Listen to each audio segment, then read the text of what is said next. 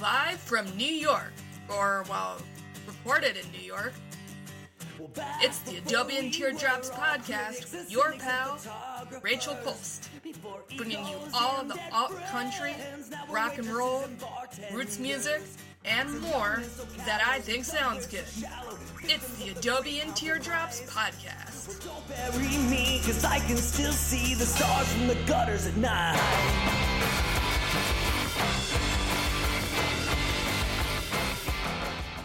Wow, it is episode 172 of Adobe and Teardrops, and I am so excited to be recording it with Casey Anderson. We have struck up a friendship beyond music by talking about our favorite frustrating baseball team, the Yankees, although I guess everybody's favorite team is also very frustrating. So when we were discussing a theme for our episode, baseball was the obvious choice, and so Rosa would love for us to call this episode Casey at Bat. Okay. And I'm sure you've gotten that one a lot. Yep. But I appreciate it, Rosa. Thank you. All right. We don't have to call it that. Okay. I mean, we can. If you don't already know Casey's work, he just re-released his album, Let the Bloody Moon Rise, or I guess I should say more accurately, officially released it for the first time, even though it's been around the internet for a while. And Casey just got recently some new recognition for the song The Dangerous Ones from his album from a couple years ago called From a White Hotel that I really loved. So I'm really excited to get to play it again. And I think I had it on the anti-racist playlist a couple weeks ago. So we're just going to listen to it a second time for Patreon subscribers because it's good enough that you should probably listen to it once every couple weeks. But before we get into the songs, Casey, would you like to introduce yourself and talk a little bit more about the history of this album? And I would also love to hear more about the work you're doing right now with people who are in recovery. My name is Casey Anderson. I'm so happy to be here. And I feel like now everything that I do is just like a really thinly veiled excuse to talk to my friends. I mostly did my own press for this record, and I really only like sent it to buddies and pitched it to buddies, so that if I had to do press, I was doing it with people that I liked. And it's the same with the artists and recovery stuff. Like, it's mostly just me talking to my friends. Let the Bloody Moon Rise is a record that I recorded with my band, The Honkies, in 2011. Kurt Bloch produced it. A bunch of folks played on it. Tim Rogers from UMI, Mike McCready from Pearl Jam, Jeff Fielder. The band was myself, Andrew McCaig, Mike Musburger, Eric Corson, and Ty Bailey. And those were all like guys from the Seattle music scene who I already kind of really admired, looked up to. Like, those were heroes to me. So to get to be in a band with them and then have them bring other friends in who I really admired was so like just really humbling, but also really exciting. We made the record, and then shortly after we made the record, I got into a fair amount of trouble and went to treatment for substance use disorder, then was incarcerated. And I think about a year into my incarceration, someone sent me a message that said the album was on Spotify and Apple Music and whatever other streaming services people listened to at the time. And I was like, well, I don't know how that would be. Like, we didn't ever master the record. It wasn't finished. When I got out, I found it, and it was, like 17 unfinished songs, half of which I didn't intend to be on the album. I have two theories. One is that at some point prior to going to prison, I gave someone a bunch of the songs and was like, do whatever you want to with these, not meaning release them, but like, here's this thing that I've been working on. Another is that it had people who had done like a crowdfunding thing for the record had been receiving rough mixes and demos as we recorded them. And so it could be that someone sent those to CD Baby or one of the other digital distributors. At any rate, the record had been out, since like 2014. But after the Dangerous Ones thing happened last year, and I had more of an audience than I had since probably 2012 when we did that Counting Crows tour, I just thought like, okay, cool, people are listening. Now is the time. I really love this record. I had the finished version of it. Kurt Bloch and I had gone back to work on it. It was mastered by this guy, Ed Brooks, in Seattle. And I thought like, okay, cool. If I have people's attention for a little bit, then this is my chance to put this thing out. And if I'm kind of like in the mode of gradually winding my career down, then, I want to make sure to get this out at a time when people hear it before I'm kind of done releasing stuff. It came out April 30th. I have one new solo record that will be out either late this year or early next year. And then I'm going to keep doing the Alano Club stuff, which you mentioned, which is I work as the director of development and community engagement at the Alano Club of Portland, which is a nonprofit organization which provides services, supports, and resources to people in or seeking recovery from substance use, mental health disorders, disordered eating, recovery from trauma. And as part of that job, I developed a cooking series with chefs in recovery, teaching people how to cook. A lot of people in early recovery are on a fixed income or use government benefits. A lot of them don't. When I was first in recovery, like I didn't have a great idea how to eat and how to make healthy eating kind of a part of my new lifestyle. So there's that program. And then there's Artists in Recovery, which is where I talk to artists who are in recovery from substance use, mental health disorders, disordered eating, recovery from trauma. And that has been really cool, especially during the last year or so of a pandemic. It's been something that I really look forward to. Like once or twice a month, I get to kind of talk to a friend who is an artist, you know, people who I have become friends with over the years, but who are also in recovery. Today, this morning, I talked to Allison Russell, whose solo record comes out Friday, May 21st. Hey, same day this comes out. So yeah. Allison Russell's record will be out. I'll just do her press campaign now. Allison Russell's record will be out when you hear this podcast, and that it addresses a lot of trauma that she experienced as a child who endured physical abuse, sexual abuse from her caregivers.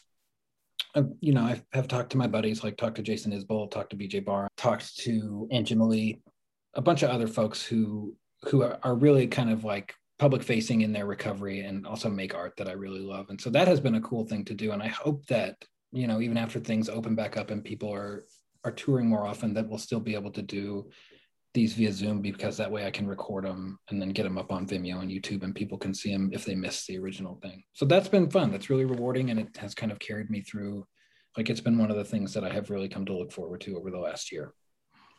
And you also have like a little baby. So I know that's been taking up a lot of your time. I have a little 6-month-old baby who has 2 teeth coming in, and we just got the go ahead at her 6-month checkup to feed her whatever she seems curious about and to try and figure out like if there are any allergies or things like that. So it's really exciting, but it's also now like every time my wife, Kate, is like, I want to have her try eggs. I'm like, oh, what if she's allergic? You know, like we know she's not allergic to breast milk. Like, how long can we stay with that? But it's cool. Like the doctor at her 6-month checkup asked us what we had been feeding her. And, you know, to that point it was like a little bit of avocado, a little bit of banana. And he was like, you know what, that's really boring. And like, I want you to be like, whatever you're eating, I want her to try a little bit of it. So that's cool. So now when we make dinner, we like let her try a little bit of it. And that's really exciting.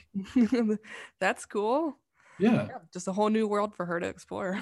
Yeah. So Casey suggested Older Guys from Let the Bloody Moon Rise because there is a discussion of baseball's older step cousin, cricket. Before we listen to it, Casey, do you want to talk a little bit more about the song? Yeah. So Older Guys is a song by the Australian band UMI, YOUAMI, who also have a new record coming out. This was a good segue because I think their record is out May 21st in the States.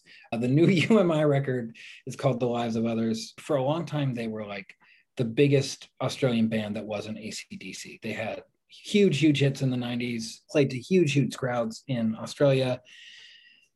We toured with Tim Rogers, the frontman and songwriter, a few times in the States. They weren't like mega popular in the States, but they have dedicated fans. And I became one of those dedicated fans through listening to their records with Andrew McKeag and then through meeting Tim and touring with Tim.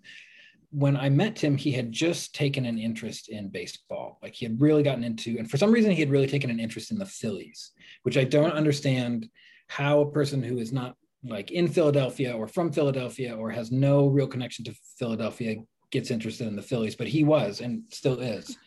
The last time he was in Seattle, which was 10 years ago when we were making this record, I took him to a Mariners game. And I don't know, he had maybe been to a pro baseball game before, but he was still really new to it and was like really excited about it. And that was a really fun experience. Older Guys is kind of like a UMI B-side. It's not one of their most popular songs, but it's one of my favorites. And it's a song that was like right pretty squarely in the Honkies' wheelhouse when we were making this record. Yeah, so we'll listen to that, and Patreon subscribers will also listen to The Dangerous Ones from a White Hotel. And then we'll listen to one of Casey's picks, which we'll talk about after this, Todd Snyder's America's Favorite Pastime. from the Excitement Plan.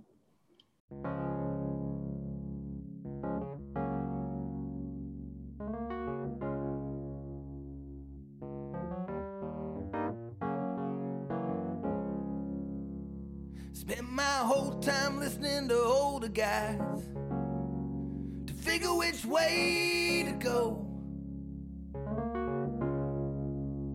whether to hang your guitar high over, the way you drag your smoke, 'cause they look justified when drinking as if they earned these swinging shots. Whether the days best left remembered or the ones best left forgot. Just don't take advice that's been passed around unless it's been beaten down like a Gladstone bag in the rain or forgotten about. And I'm taking all my cues from the older guys, from the older guys. Now Granted used to do a good stand laurel and bowl a good leg cut. Sometimes I wish he was still around to clip me when I'm fucking up. He used to sit out on the back porch all cardigan frown, drinking long necks of DA while the Calgula sun was coming down. And I'm taking all my cues from the older guys, from the older guys. Yeah.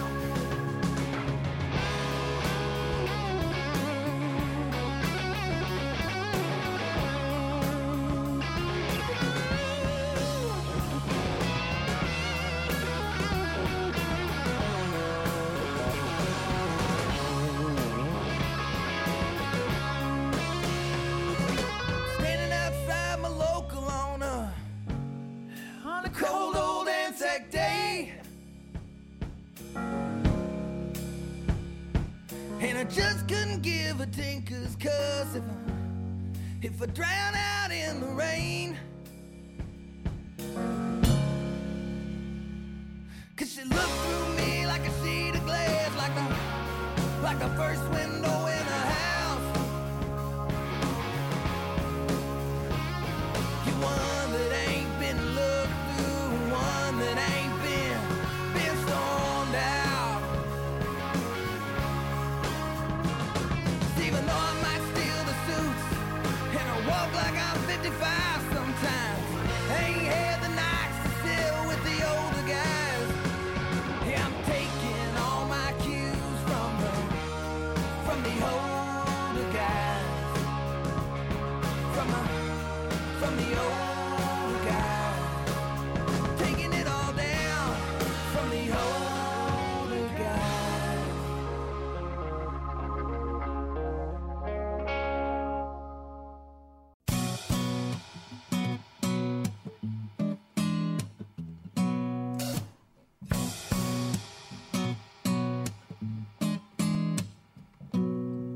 Doc Ellis didn't think he was pitching that day back in 1970, when he and his wife took a trip to the ballpark a little bit differently.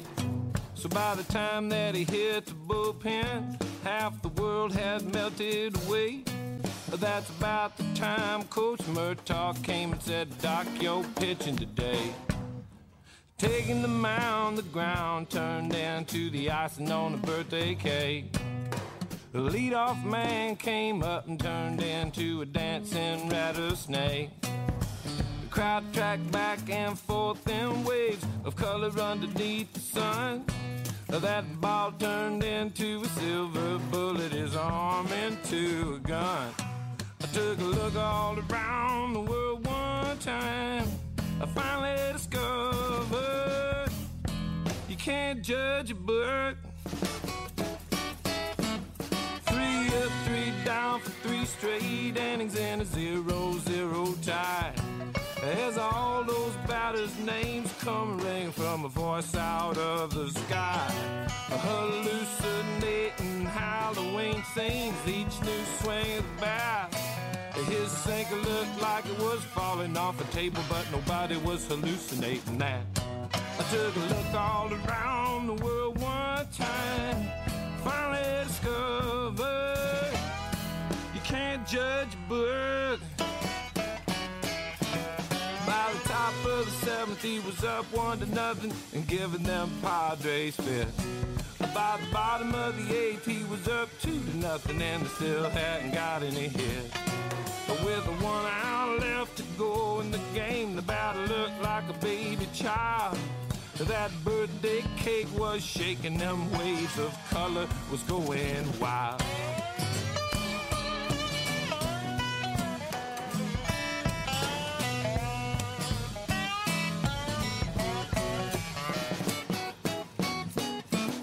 By the time that he mowed the last man down, he as high as he had ever been, laughing to the sound of the world going round, completely unaware of the wind. And while the papers would say he was scattered that day, he was pretty as a pitcher could be. The day Doc Ellis of the Pittsburgh Pirates threw a no-hitter on LSD. I took a look all around the world one time, I finally discovered you can't judge a book.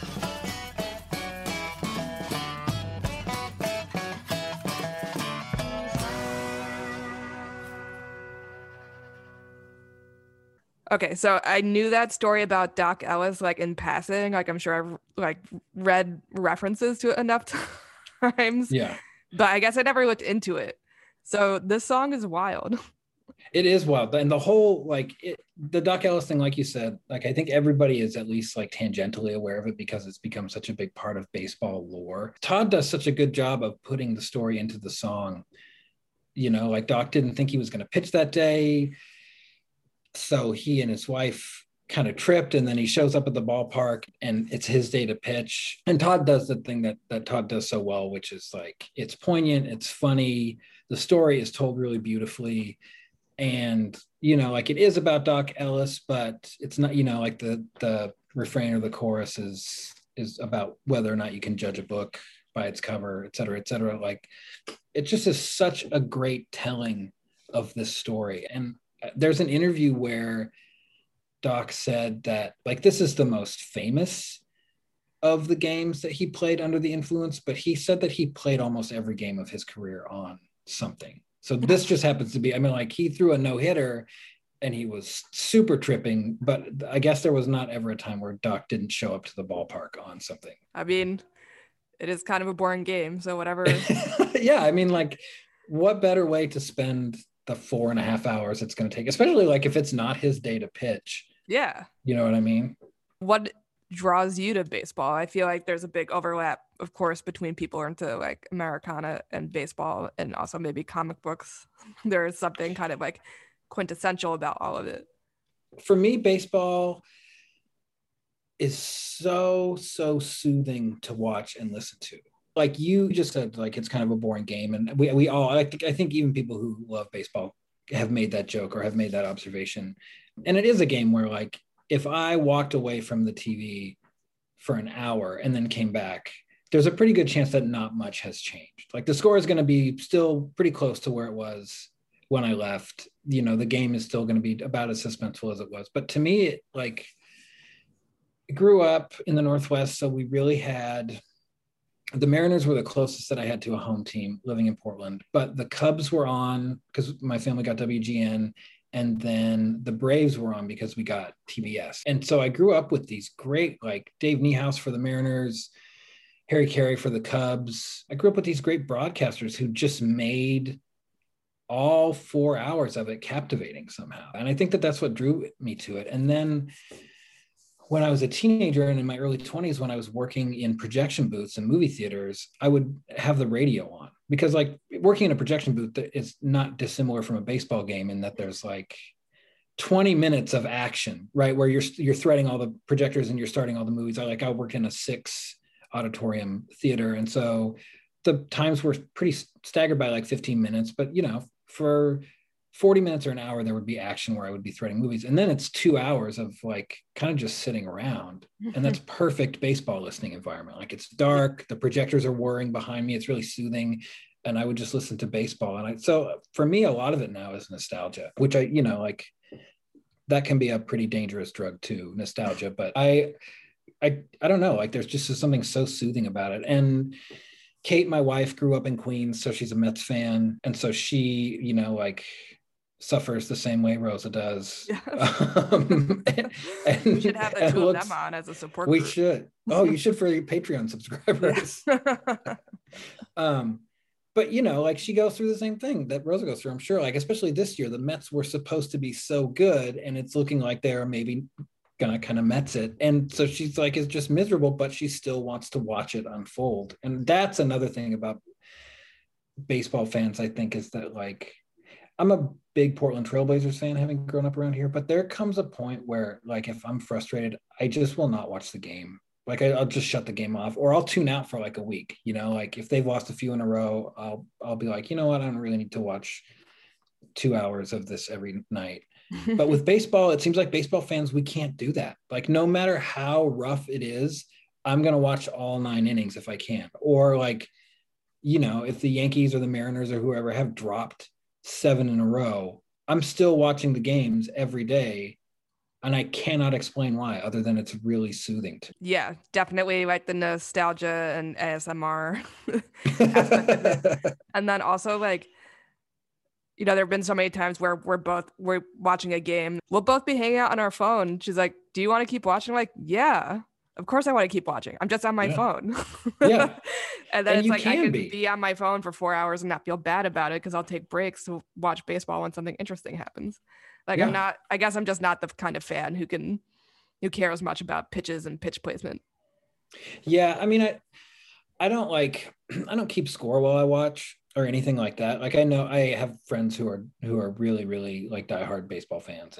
And I'm not that, like I'm not into the minutia of the game that much. I'm not keeping a scorebook, but like I do like a well-pitched game. I like watching a pitcher adjust to what kind of stuff they have that day, whether the fastball is working or the off-speed pitch is working or whatever. Like I like the strategy of it. And I think that there is a lot of adjustment on the fly that happens in baseball that people don't see because the game moves so slow. So they just assume that like everything is just moving slowly, but there's a lot of strategy to the game, which also makes it really appealing to me. Yeah, I mean, now that I've been watching it more closely for a few years now, I'm starting to understand how that unfolds. So speaking of strategy, I felt like I was looking at the list of songs we both come up with, and I was like, there's a way to diversify this. Yep. And then it hit me like, I can't believe I almost forgot about this song, Caroline Spence's Softball from Spades and Roses, which I think is about 4 years old now. I feel like a lot of my favorite music was pre-Trump. Yeah. With a few exceptions. I feel like the Trump years was either a really great or really difficult time to make music. And I guess we'll see what comes out of this. So when you listen to it, you'll see the way that she uses softball as a metaphor for sexism, but it's so smart. It's so good. The whole album is incredible too. Yeah. So we will take a listen to that, and then we will make it funky with some Sam and Dave.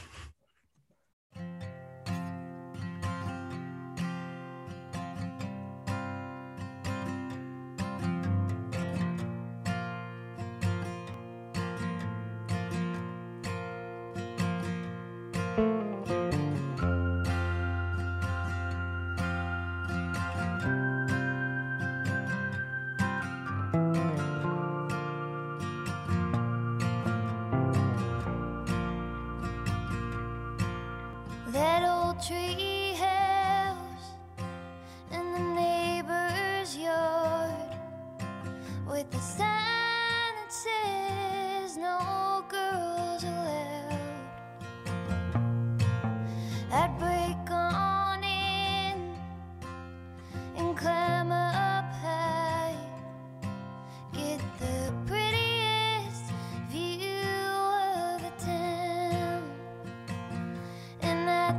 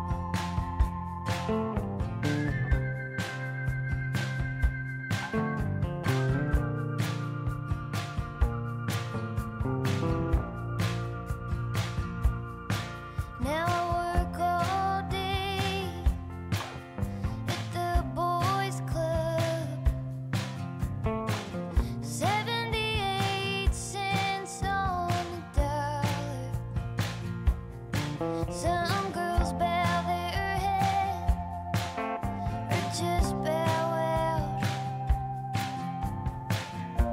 and I can't help but wonder how. Still saying, hey coach, won't you put me in? I've been working hard. I can catch any pop fly and hit one out of the yard. If there's one thing that I'm learning, you can't win them all. And even when you're stealing the base, you're still gonna call it softball.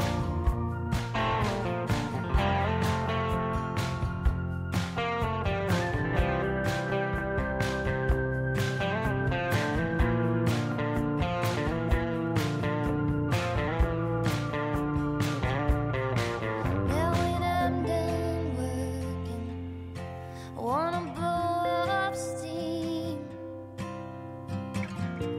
and wear my best dress out. But outside of my grass-stained jeans, they keep thinking that I'm asking for something I wasn't thinking about. I'm only asking, hey coach, won't you put me in? I've been working hard. I can catch any pop fly and hit one out of the yard. But if there's one thing that I'm sure of, you can't win them all. And they'll go to strike you out and say, cheer up, it's only softball. Hey coach, won't you put me in? I've been working hard. We were raised in a bad neighborhood. Yes, we were. A good style and love didn't look so good. No. Sister Jones, who lived 2 blocks away, let me tell you, gave me some advice the other day. What did you say, son? She said, son, you just like your pa. You got a great big heart, protect it from harm. You got to make the right start when you hit the ball, knock it out of the palm. Cause a single will put you in the dark now. When you swing, swing, swing for the fence, Lord. Hitting in a double play just don't make no sense. Love is like a baseball game. I've been told before. Tell 'em, son, You don't win by getting on the base, honey. You got to make the score. good God, You might put another man out, but you got to go to bat. yeah. Don't you try to swing for the singer. She won't go for that. Make sure you don't be faking when you say you gonna quit her. Hey, yeah. You might know your very next friend might be her pitch hitter. Yeah, yeah. Ooh, Lord. Might be your pitch hitter, baby. Yeah, yeah. All of your kisses have got to have that spark. And when you do your loving, baby, you got to knock it out the park. Look, when you swing, swing for the fence. Putting in a double play, y'all, just don't make no sense. Good God, hit it, Knock it out the park. Yeah. hit it, Love is like a baseball game. baby. You might not know about it, Hit dog. it, Got to knock it out the park. baby. You got to play to win, y'all. Hit the ball, Got to make the score, yeah. hit it, Knock it out the park, man. get a home run. Knock it out the park. Yeah. Hit it. Lord have mercy. So yeah, what led you to pick that one, Casey? That was "Knock It Out of the Park" from Sweat and Soul. So I just like the metaphor is so clunky to me, but the delivery is so good. And for me, it's a great example of, like maybe the material is not my favorite, but the delivery of the material is so good, and like the Carolyn song, both the material and the delivery are like perfect. And so that is, that is kind of what a song I think is supposed to be. Like her Carolyn song is so good and it's sung so well and performed so well. This Sam and Dave song is, like not my favorite set of lyrics I've ever read, but the song sounds so good. I just love the delivery. I love the way the song sounds. I love that era of soul music very much. Yeah, and I appreciate that you brought in some music to like kick it up a notch, because I feel like everything I picked was sort of like sad folk music, including this next one from Two Cow Garage called Movies, and that's off their most recent album, Brand New Flag. And then we'll get into a band that I'm sure they've listened to because they are into hip hop, and that's totally not, I have no reference for it, so I do need to jump in at some point. But then we'll listen to the Ultramagnetic MCs, The Saga of Dandy, the Devil, and the Day from their album, The Four Horsemen. And it's a fun listen for sure.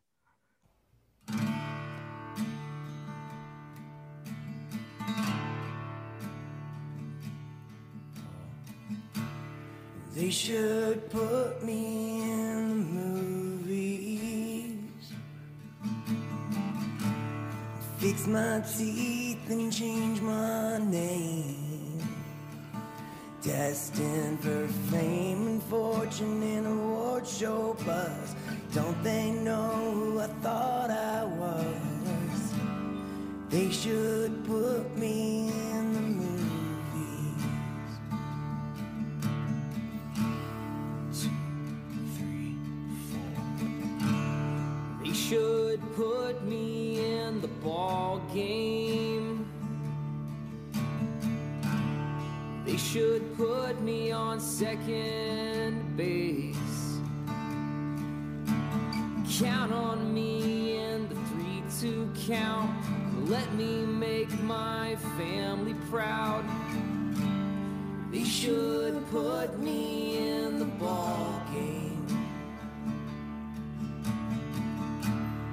2, 3, 4. They should put me in the White House. Make sure we're all treated the same. Tearing all those walls apart, fill the whole damn world with art. They should put me in the White House. 2, 3, 4. They should put me in an airplane, straighten out and fly it right. I take you all around, put you right back on the ground. They should put me in an airplane. 2, 3, 4. They should put me in the movies. They should put me in the movies. They should put me in a game, in the White House or on a plane. They should put me in the movies. They should put me in the movies.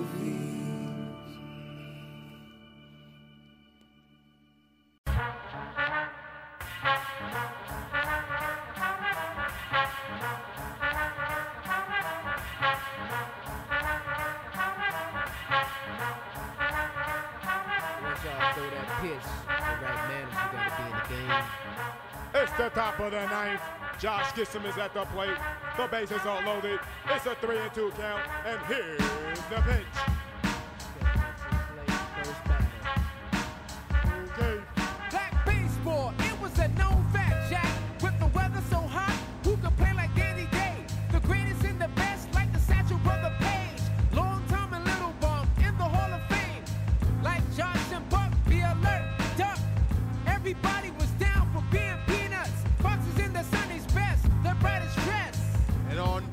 said G. Now baseball today, true, it's mostly non-racial. But back in the days, it was all segregated. The whites had the majors and then the blacks had the Negro Leagues. They both had great talent, but then us blacks have no history of all our great players. The teams in the ballpark, but we're here to shed light. Restore the glory they haven't got. Black baseball, they paved the way with players like Dandy, the Devil and Dave. Black baseball, they paved the way with players like Dandy, the Devil and Dave. Black baseball, they paved the way with players like Dandy, the Devil and Dave. Black baseball. Bring a home. Now the ballpark they played in was very far from a stadium. They only sat hundreds troops as opposed to the thousands, but the stands would stay packed for the league that was back. With teams like the Bacharachs and the Homestead Grays, the Eagles and many more came ready to play.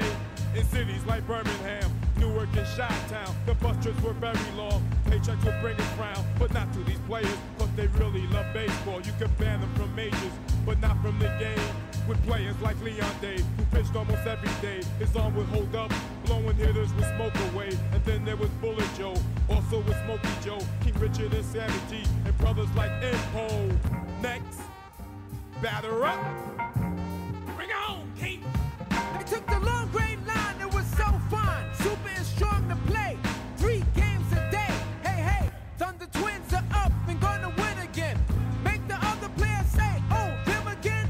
Well, what do you know? Black baseball, they paved the way with players like Dandy, the Devil and Dave. Black baseball, they paved the way with players like Dandy, the Devil and Dave. Black baseball, they paved the way with players like Dandy, the Devil and Dave. Black baseball. Cool. Papa Bell was cool, broke any catcher's rule on the base at night. Total speed, flipped the light, coming past, flick flash, he was so fast. Scouts watching their awed and what they saw. The best in the game, it's a shame you don't know. Alex in double duty, and don't forget Judy. Talent was there and it was black. Give them their credit, folks, and build them a Hall of Fame. Well, legends can rest with uniforms in the whole shebang. And honor the players, coaches, fans in the ballparks. From the Giants of Phillies to the New York Black Yankees, the Pittsburgh Crawfords. Yeah, they don't have to thank me. Just thank the Red Moors, just thank the 8 Manleys, just thank Rufus Lewis. A few names that grab me, black baseball. They paved the way with players like Dandy, the Devil and Dave. Black baseball, they paved the way with players like Dandy, the Devil and Dave. Black baseball, they paved the way with players like Dandy, the Devil and Dave. Black baseball, they paved the way with players like Dandy, the Devil and Dave. Black baseball.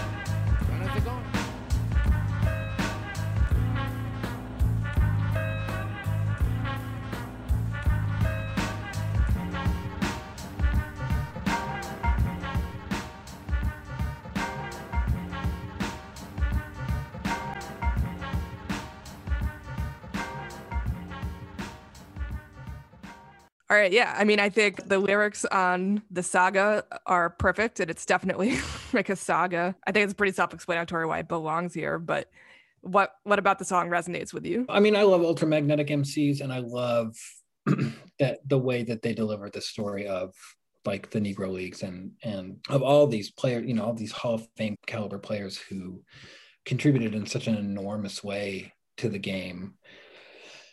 And just don't, you know, like are, you know, I don't think casual baseball fans, maybe they know, like, I think Satchel Paige is a name that probably a lot of people know. I don't know if people know Josh Gibson. And Josh Gibson was like maybe the best pitcher ever. You know, Josh Gibson was an incredible pitcher. So, I mean, this for me is just such like a, you know, like all these mentions of Cool Papa Bell, Abe Manley, Rufus Lewis, all these great players who casual fans don't know and like who contributed in such an incredible way, not just to the game of baseball, but like, you know, to the civil rights movement, to the movement for equity and equality. And so I felt like that this was a good time to try and work that in. And it's also, you know, like same as you said. Like when I was thinking about baseball songs, like I came up with a bunch of, both you and I listen to a lot of like Americana folk music, and I find that like especially when I'm putting a record out, like I have to make a really concerted effort to listen to stuff other than either my own mixes or the people that I might be seeing at festivals or on bills with, whenever shows happen again. And so I was like, oh, let me go back to this Ultramagnetic song. I think people maybe have a better handle on who Kool Keith is, but would maybe not know that Ultramagnetic was his, was a group that Kool Keith was in the late 80s, early 90s. And so I would say if you're into Kool Keith, go take a couple steps backwards and check out Ultramagnetic. Also, Rozelle was with the group for a while. Said G, Mo Love, Tim Dog became an unofficial member at one point. So this is like, this is kind of part of the evolution of hip hop too, which I think is, so incredible to trace and still so fascinating and still very much in progress. So I don't know. I also just wanted to hear the song. Like, I don't think I had listened to this in a few years. So I wanted to cheat and listen to it. Yeah. I mean, I'm always happy to provide an excuse music people want to listen to. I was listening to an interview with Andrea Williams the other day, who is both just wrote a book about Effa Manley, the first and only Black woman to own a baseball team. In her case, it was, I want to say, the Newark team from the Negro Leagues, but was it the Eagles or was it the Black Yankees? I don't remember. The Eagles. The Eagles. Yeah. So she wrote a children's book about that and was on a podcast called Burn It All Down. So for anyone who's listening out there who's looking for a more lefty interpretation of sports news and a feminist interpretation of sports news, that is a great podcast. But anyway, so in the interview, she and the person who was interviewing her were talking about what's sort of taken away when the Negro Leagues disappeared. And I feel like, and this idea that integrating the major leagues as a path forward came at a very heavy price. And I think that's how a lot of people are starting to look at the significance of what happened with Jackie Robinson integrating the major leagues. And I feel like this song really speaks to that idea, right? That like it's talking about how this is a piece of history that's been forgotten, but it shouldn't be. Yeah, exactly. I will correct myself. I think that I incorrectly said Josh Gibson was a pitcher. Josh Gibson was a catcher. So I misspoke, but I don't want anybody to go looking for who may not know Josh Gibson and accidentally like not be able to find him among pitchers. Bob Gibson was a pitcher, but Josh was a catcher. Anyway. So that's it. Usually these podcasts are 6 songs with a couple extra for the Patreon subscribers, but I wanted to make sure everybody listened and that we played out on this last song. So before we talk about it, we'll do the housekeeping stuff. Casey, how can everybody find you? Because I know that you have a story behind your social media name that a lot of people see. I appreciate you bringing that up. So if you want to follow me on Twitter or Instagram, my name is the same on both of those platforms. It's Leasdef, Leasdef, which is a play on Mos Def, which I guess like I did not think it would be lost on that many people, but it seems to be lost on a lot of people. So I'm Leasdef, Leasdef on Twitter and Instagram, CaseyAndersonMusic.com or CaseyAnderson.bandcamp.com. And the record is, my records are on all of the places where people now listen to music. And I think right now, the only place you can find Let the Bloody Moon Rise on vinyl or CD is my website,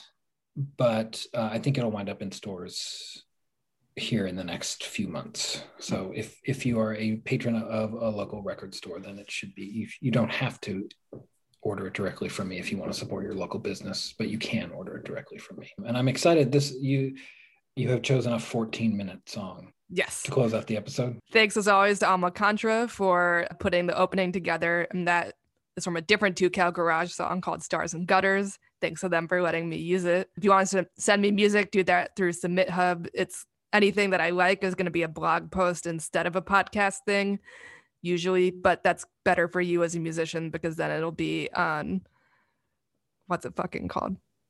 You know what I'm talking about. That website that aggregates all the blog posts and SoundCloud playlists, Hyper or something. Oh, hype, not Hypebeast. I know what you mean. Yeah. Anyway, if you're listening and you're we're a too musician who music knows industry. about it. Yeah. I literally don't understand what this website does or why it's important, but apparently it does feed back into Spotify algorithms. So for a while, I don't think anyone really cared when SoundCloud lost importance, but Right. anyway. It's Hypebot. Yeah, something Hypebot. like that. Hypebot. Yeah. Oh, but you had me on the podcast instead of writing about it for the blog. That means you didn't like. I see now. You didn't like the record. I can embed a SoundCloud file and that'll do it. So yeah, feel free to send stuff through Submit Hub, free or paid. I'll listen to it. If you want to support the podcast financially, you can do that through Ko-fi or Patreon. And there's also t-shirts and stuff now on the Adobe and Teardrops website. They look very cool. One of these days I will get off my butt and make a social media campaign around them, but design them. So if you like the way the website looks, he also made a bunch of beautiful logos for t-shirts. You do have to do a campaign around this. Like I was unaware of this completely, and we talk a lot on Twitter. Yeah. Yeah, I'll get there. These are dope. Thank you. Yeah, Casey's looking at them right now. Right? I'm looking at them right now. These are great. Yeah. I guess I should add that if you're a Patreon subscriber or Casey, because I'll send it to you, you can get a discount code for the merch so that it's all print on demand. So the discount code will be at cost instead of you paying more for it. So you'll still be paying a little bit, but it was the best I could do because I don't just have a box of t-shirts that I can send out for free. Yeah. And you can find out more about me or my comic on the Linktree. Rainbow Rodeo is also for sale. I need to make a social media campaign around that too. It's just a lot. I have a day job. When do you do it all? I don't know. And it is a lot. I'm remembering now that we actually, like our first conversations were actually about your comic, because I bought your comic and then reached out to you and then learned that you wrote about music and had the podcast. But the comic was like our first few conversations were just about how much I love the comic. That's such a weird coincidence too, because when you had emailed me, your PR person had emailed me like the day before or something like that. So I was like, why is this guy emailing me again? He's trying to contact me through the comic website. What the hell? And then he's like, oh, hey, no, talk about the comic. I was like, what? Yeah. So there's 3 issues of that. And this week I'm committed to typing up my draft of issue 4 so that can be out in the world at some point. I'm glad that I'm going to hold you to these goals now that we have documentation. Yes. I want to see a social media campaign around the shirts. I want to see some promotion for the comic, and you can let me know when draft 4 is finished. Yes, I will do that. Also, if you're listening and you like posting things to social media schedulers, reach out. I can pay you a teeny little bit to do a teeny little bit of it for me because I don't like doing it. So the very kind Patreon subscribers are subsidizing this podcast so that I can pay for people to do things I don't like. So this 14-minute song is from Vigilantes of Love, another band I'm obsessed with, although it's really hard to find information on them. I think they're kind of out of the Georgia, Athens, Georgia kind of REM type of scene, but Bill Maloney, the lead singer, was raised a Calvinist, so his early music is very Christian, including this song, but it's also beautiful. And he writes volumes and volumes of liner notes for all his stuff on Bandcamp. He puts out at least 3 albums a year, maybe 3 to 5, and they're all good. That's what kind of songwriter he is. So there is a studio version of this song, but I've never listened to it because this version is the only one I want to hear. It's from a bootleg of a show from the year 2000, and it was on some kind of BBC show. And it's called You Give It All Your Heart. And it is, to me, the quintessential baseball song because it also goes into life and religion and how that all ties back into baseball. I did not know this song until you suggested it in our email thread. It's so good. And I too I only listened to you suggested the live version, so I checked that out. And I have not listened to the studio version, but I love a long song.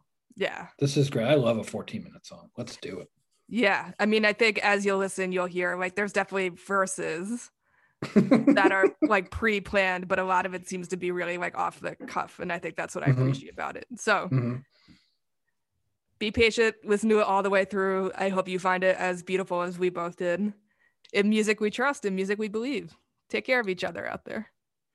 Right on. Thank you so much for having me on. Well, you give it all your heart, 'cause that's the way you play the game ever since the smell of fresh cut outfield grass. It's always been this way. From the oil upon your leather glove, to the sharp crack of the bat, to the faces on the trading cards and the stats upon the back. Yeah, you give it all your heart, 'cause they come to see you swing. You learn to nurse your own hurts and hope the coach doesn't suspect a thing. And sure, it is a long shot, but that sky seemed oh so clear. We may not make it out the bush leagues, but that's not why we're here.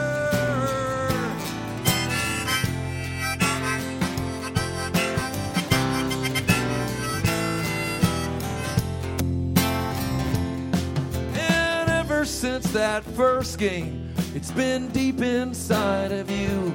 Was it a music only you could hear when the count was 3-2? And ever since you picked up that wood, you can't seem to put it down. You cannot get enough of it, so you roam from town to town. You roam from town to town.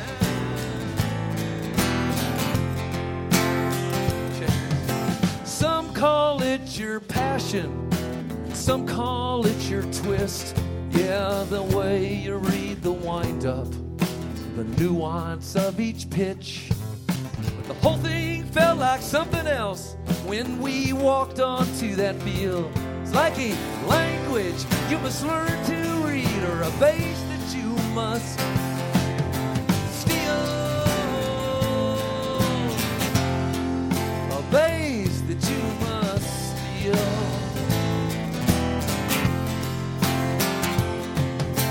May not win the pennant, you may not drink champagne. It's not whether you win or lose, it's how you play the game. The heroes, they're not as many, the scoreboards are not as bright, but somewhere some kid gets it all when he swings that wood tonight.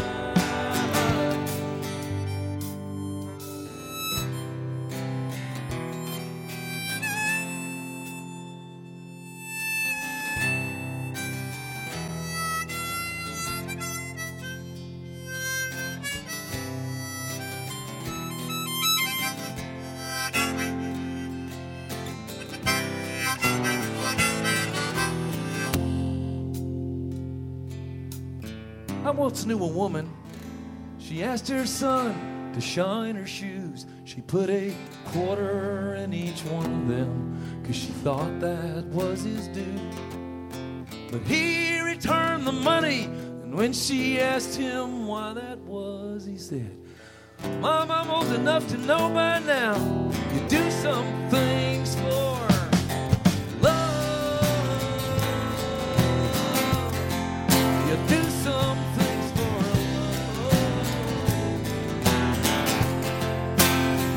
Yeah, give it all your heart, 'cause that's the way you play the game ever since the smell of fresh cut outfield grass. It's always been this way. Sure, it is a long shot, but the sky seemed oh so clear. We may not make it off the bush leagues, but that's not why we're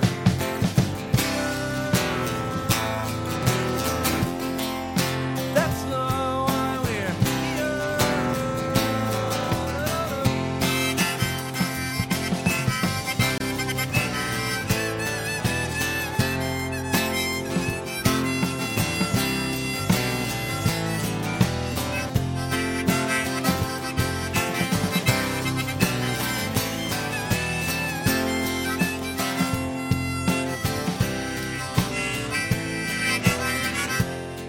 Thank you again for having us.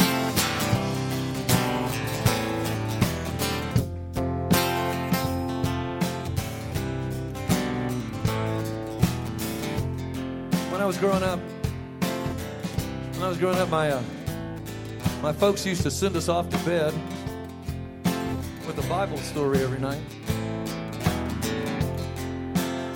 And since one of Jesus' favorite places was the local taverns,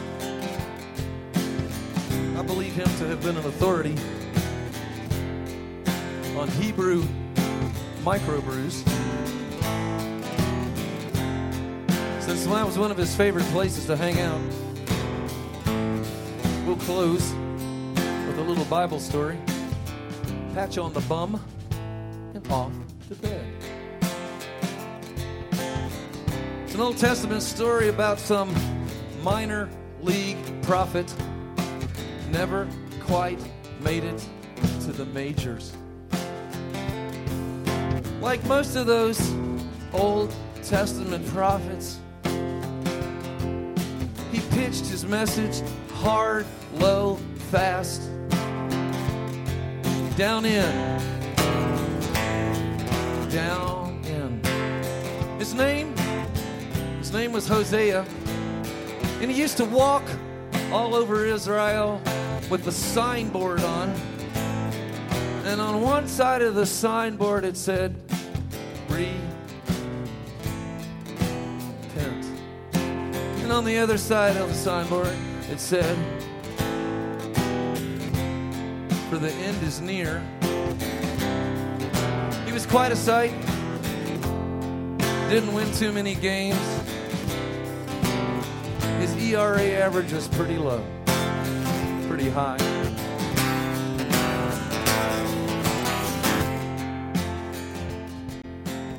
He got some special instructions one day from the dugout. The team manager said, there's this hot girl in town. I want you to bring her a new dress for me. Bring her a new dress for me. And I want you to dress her up in love. And I want you to dress her up in love. The good Lord told Hosea to go marry the town prostitute, whose name was Gomer. She was, you might say, the life of every party. A little heavy on the jewelry, a little thick on the lipstick, and not too choosy about the men or the booze. At first she thought Hosea was kidding. No, I'm not kidding. I'm under orders from the management. I want you to be my wife. She thought the old kook was just flat out crazy, but not that much crazier than any of the other fools she was hanging out with night after night. And besides, she needed a new dress. So they got married, Hosea and Gomer, the unlikely pair.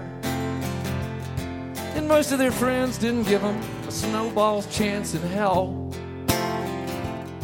that the marriage would last. They had a few kids, and Hosea, the minor prophet, still throwing low, hard, and fast, and on the inside, would name them odd little names like God is coming to kick your ass if you don't straighten up. And he would name these kids these names and send them off to school, and you can imagine when the roll was called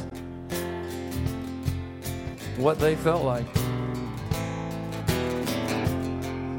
Meanwhile, our minor league hero was off the sawdust trail, beating it up and down Israel, playing for every farm team he could find that would have him. Some of Gomer's friends called her up one night and said, "Oh, sweetheart, the kids are in bed. Come out and throw down with us, babe." So she took him up on the offer, and pretty soon she was back to her old ways. She was back on her old stomping ground, but that dress was looking a bit sullied and muddied and torn and battered and broken. She'd lost some buttons and some of the jewels that clung to the hem. No matter, she felt back at home. Meanwhile, her husband was heartbroken. He'd fuss at her to no avail. He'd try locking the door and she'd stumble home at 3 or 4 in the morning, and he'd open the door and let her back in. Fix her some coffee, give her a cold shower and tuck her in bed, let her sleep it off. Finally one day, she just didn't come in at all. Stayed out all night, and she didn't come in at all. Hosea found that funny little thing about the object, the funny little thing about the object of your affections is when you think you're doing all the work and you think you're carrying all the load, it's already started to change you. And the garment he was wearing looked a lot like the garment she was wearing. He took off. He found her passed out drunk above an adult bookstore. He had to pay a pretty big fee to get the management to let her out of her contract. But he was just glad to have her back. And she was glad to be had.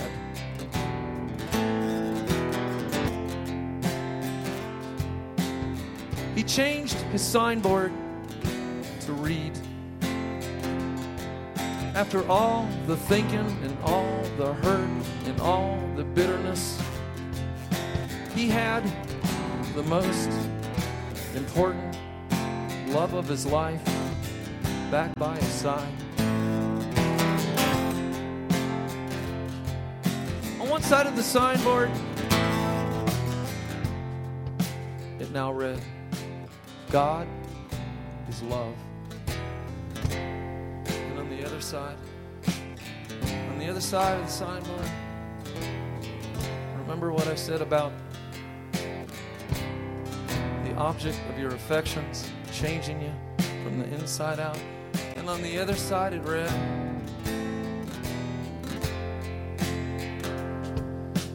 there is no end to it.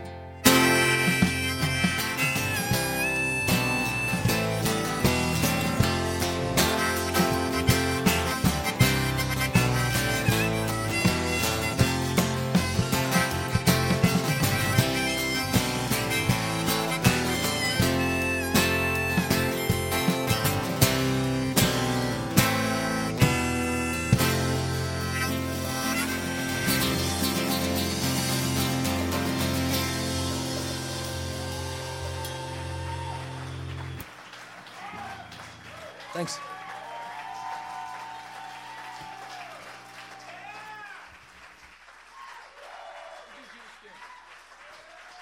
Thanks.